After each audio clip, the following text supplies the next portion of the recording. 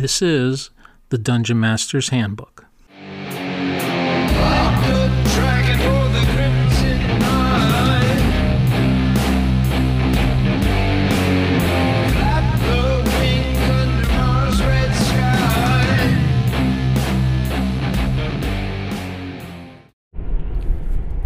Hello everyone, it's Michael, also known as Chicago Is, and welcome to the 49th episode of Dungeon Master's Handbook.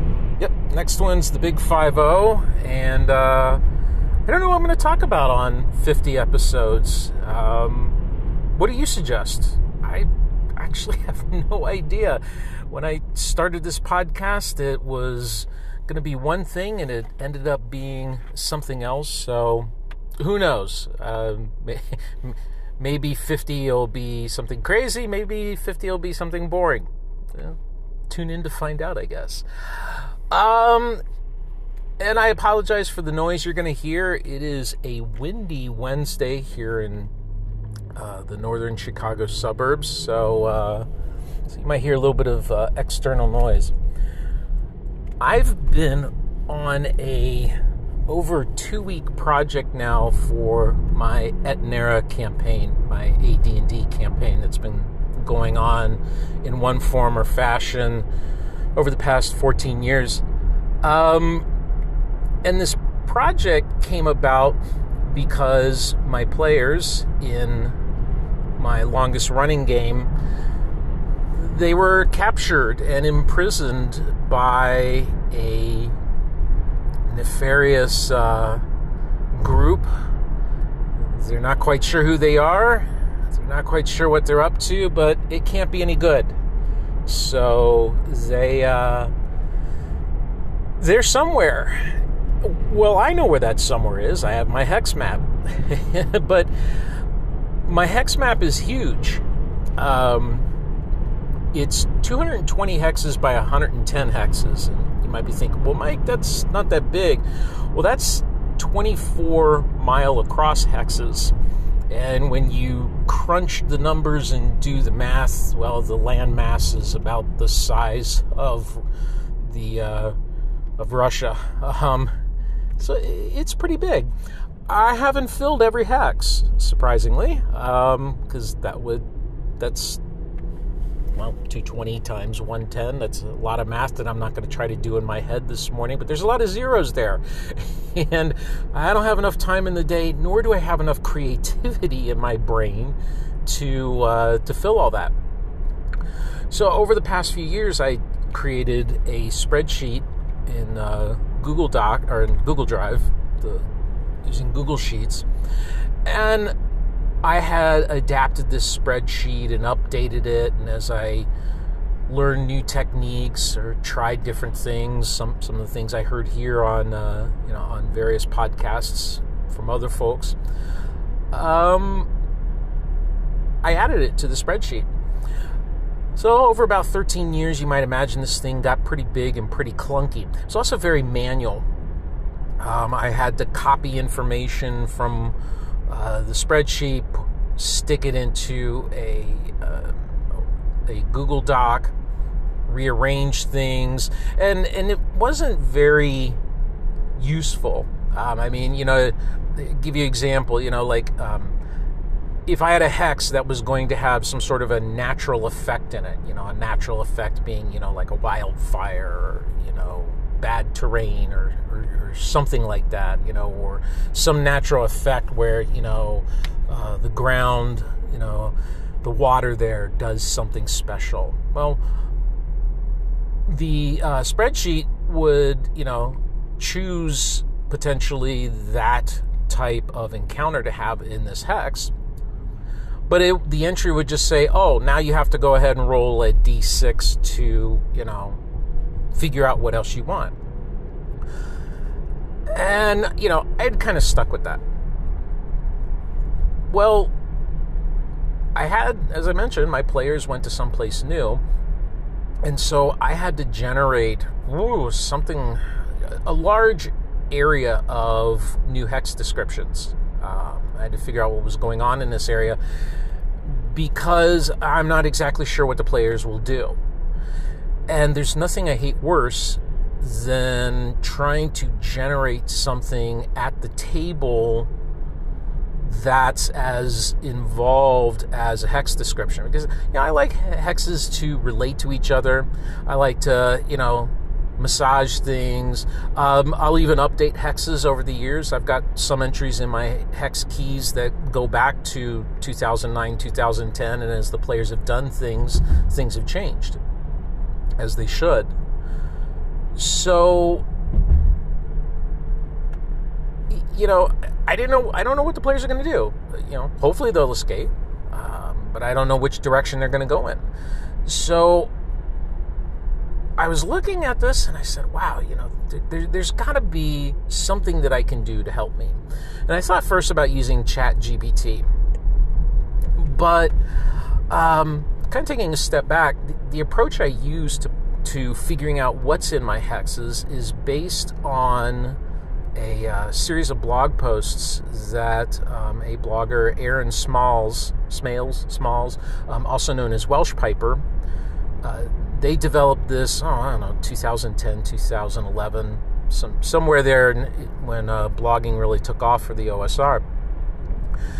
And to sum it up, the approach is, for a hex, they figure out, based on the type, if there's a quote-unquote major encounter, something that you're definitely going to run into if you go into this hex. Then there's the possibility for X number of minor encounters. For some hexes, like plains, open hexes or forests or what have you, there's a higher chance of a major encounter and 4 to 6 minor encounters. But for other hexes that are less populated, like mountains or maybe in the water or what have you, there's less of a chance. And of course, all of this is tweakable based on your campaign and what you want to achieve. But the idea is you come up with a major, you come up with 1 to X number of minor encounters. And then each one of those can be a different type. For major, you can have a ruin, a uncommon or a rare or very rare monster lair. You can have a major settlement, like a large village, a town, what have you. Just things like that. And then the minor encounters are more smaller things, but could be just as important. You could have a minor settlement, like a small hamlet or a campsite, or maybe a common or uncommon monster lair. Just things like so. It's this whole system of generating this great content, and I'll put a link in the show notes. But the Welsh Piper blog post on this goes to some length and has links to how to fill in some of these major encounter types and so on. So I've been using that, and in my spreadsheet was based on that chart. But I had never really developed it out. And I was looking at all the hexes that I had to fill for my players if and when they escape and decide to go somewhere, find their way back to civilization. I said, wow, I've got a lot of work to do. This is going to take, I figured on the order of, 4 or 5 hours. Just copying and pasting and editing and coming up with, rolling the dice and coming up with new possibilities. An enjoyable 4 to 5 hours, but that's a lot of work. Got to be a better way to do it. Then I remembered a gentleman by the name of Alex Schroeder. He has a website called campaignwiki.org.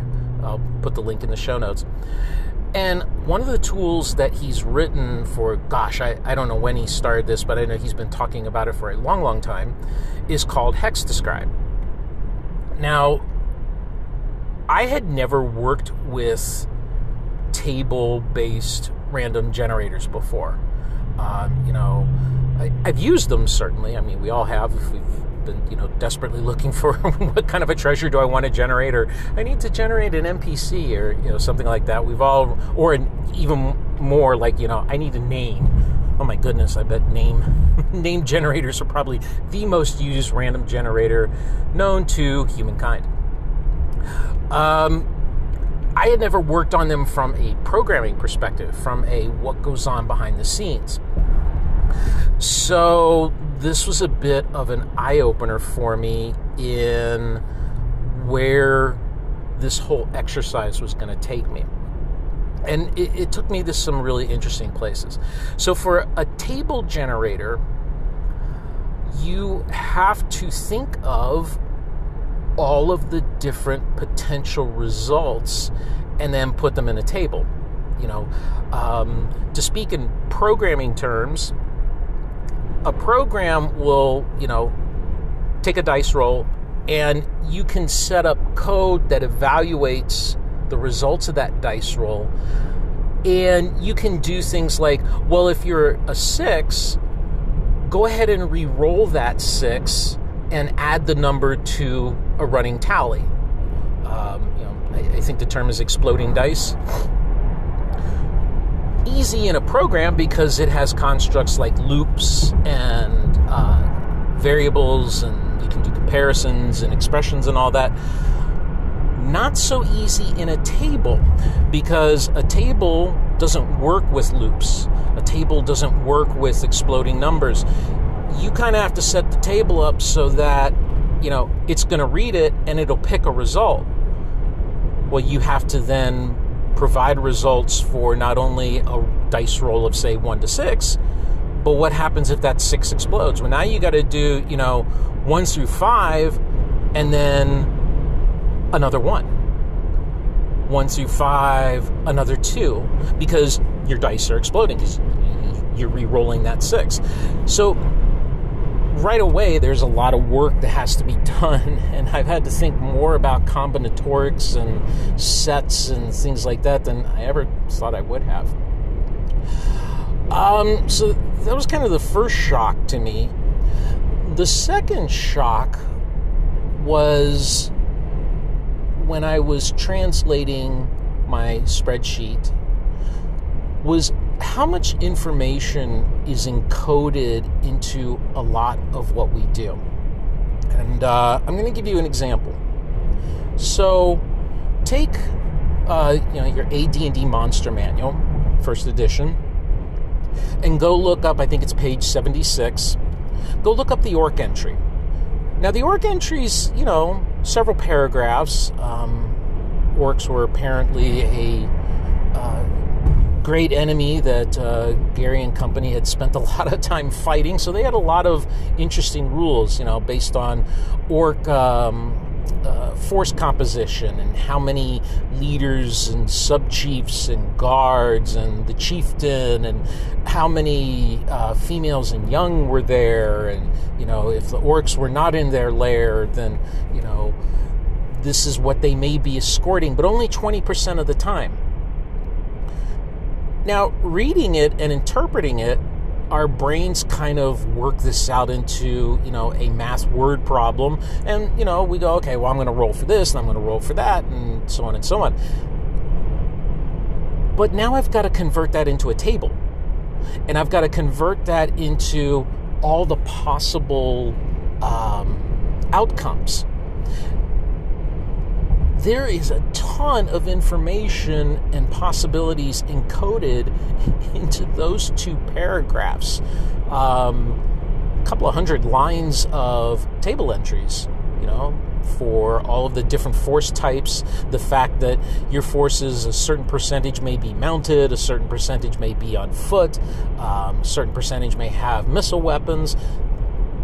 That's all information that I may need to know in my hex description if my players stumble onto an orc lair. A lot of information there. And this is consistent throughout AD&D, throughout pretty much any of these little tables and charts and rules and things.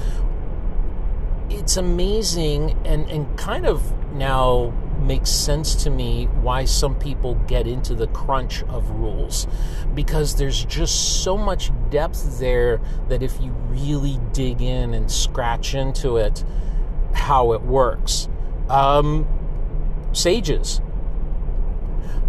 The sages were first had rules wrapped around them and how to generate a sage and how they worked back in AD&D in the Blackmore supplement. David Arneson laid out some rules, that sages have a primary field of expertise and then two secondary, or they called them major and minor. And within that major field, you could have 2 or 3 specialties. So if your major field was, say, orcs, well, you might have a specialty in orc art and in orc religion, what have you. And there's just all of these rules, again, encoded into 2 or 3 sentences, but to actually lay out the possibilities and have to put them into a table, it's a lot of work and a lot of thinking. And so I've gotten really familiar with some of the crazier advanced Dungeons and Dragons rules in this little exercise, and it's been quite fun. 2 weeks, a lot of work. I think this file, including I pulled some lists from other sites that freely shared these lists, things like the most popular name, male and female names for people from the census. So I used that for generating human names. This whole file that I've generated to help me to generate hex descriptions is like 16, almost 17,000 lines. But it's functional now. I can use it. In fact, I did use it. I generated and transcribed and tweaked something on the order of about 20 or so hexes in about 30 minutes. And it would have taken me 4 to 5 hours. So a lot of work, but now I have all of this abilities, and yeah, it's been quite useful, and it's taught me some interesting things about AD&D. Had to go into little rules and learn little things, and one of the things here's an odd rule that I learned. Did you know that in AD&D, the potion of healing isn't the same as Cure Light Wounds? In fact, a potion will heal you more. Cure Light Wounds is 1d8 plus 1. No, it's 1d8. Whereas the potion is a cool 2d4 plus 1. So 3 to 9 hit points can be healed. So I've been cheating my players out of a potential 2 extra hit points on the low end for a long time. Sorry about that, guys. I don't know where I came up with 1d8 plus 1. We talked about that on Mastodon a little bit, but anyway. So just weird things like that. This exercise really took me deep into some of the guts of AD&D. And like I said, a lot of information encoded into there that when you have to peel it out and put it into a different format, just makes me appreciate, kind of just from a high-level sense, what it is we're dealing with and some of the weird ways that it hits your brain. And for some people, I think getting into those rules and finding those kind of tables and information and peeling all that back, I can see where that would be very appealing. I'm just glad I have a tool that now does all the dice rolling for me, and when I wanted to generate an orc lair, it says, oh, here you go. Here's an orc lair with all the treasure. Oh, AD&D treasure types. That's probably a good episode, or a good subject for another episode. Anyway, enough rambling. If you want to check out Alex Schroeder's Hex Describe, I will put a link in the show notes. Highly encourage you. He's got links on that page to actually go and view the tables. Highly encourage you to do that. It's kind of fascinating to see how much goes into these little generators that we create and what's possible. I'm amazed, and this is a very cool tool, and I've retired my spreadsheet. It's served me well, and I'm very happy about it, about what I did with it, but I've now graduated to a much more cooler tool. Of course, this whole process has also had me redo how I do encounter tables. It's had me spin up my own Linux server, so I've had to remember how to do Linux.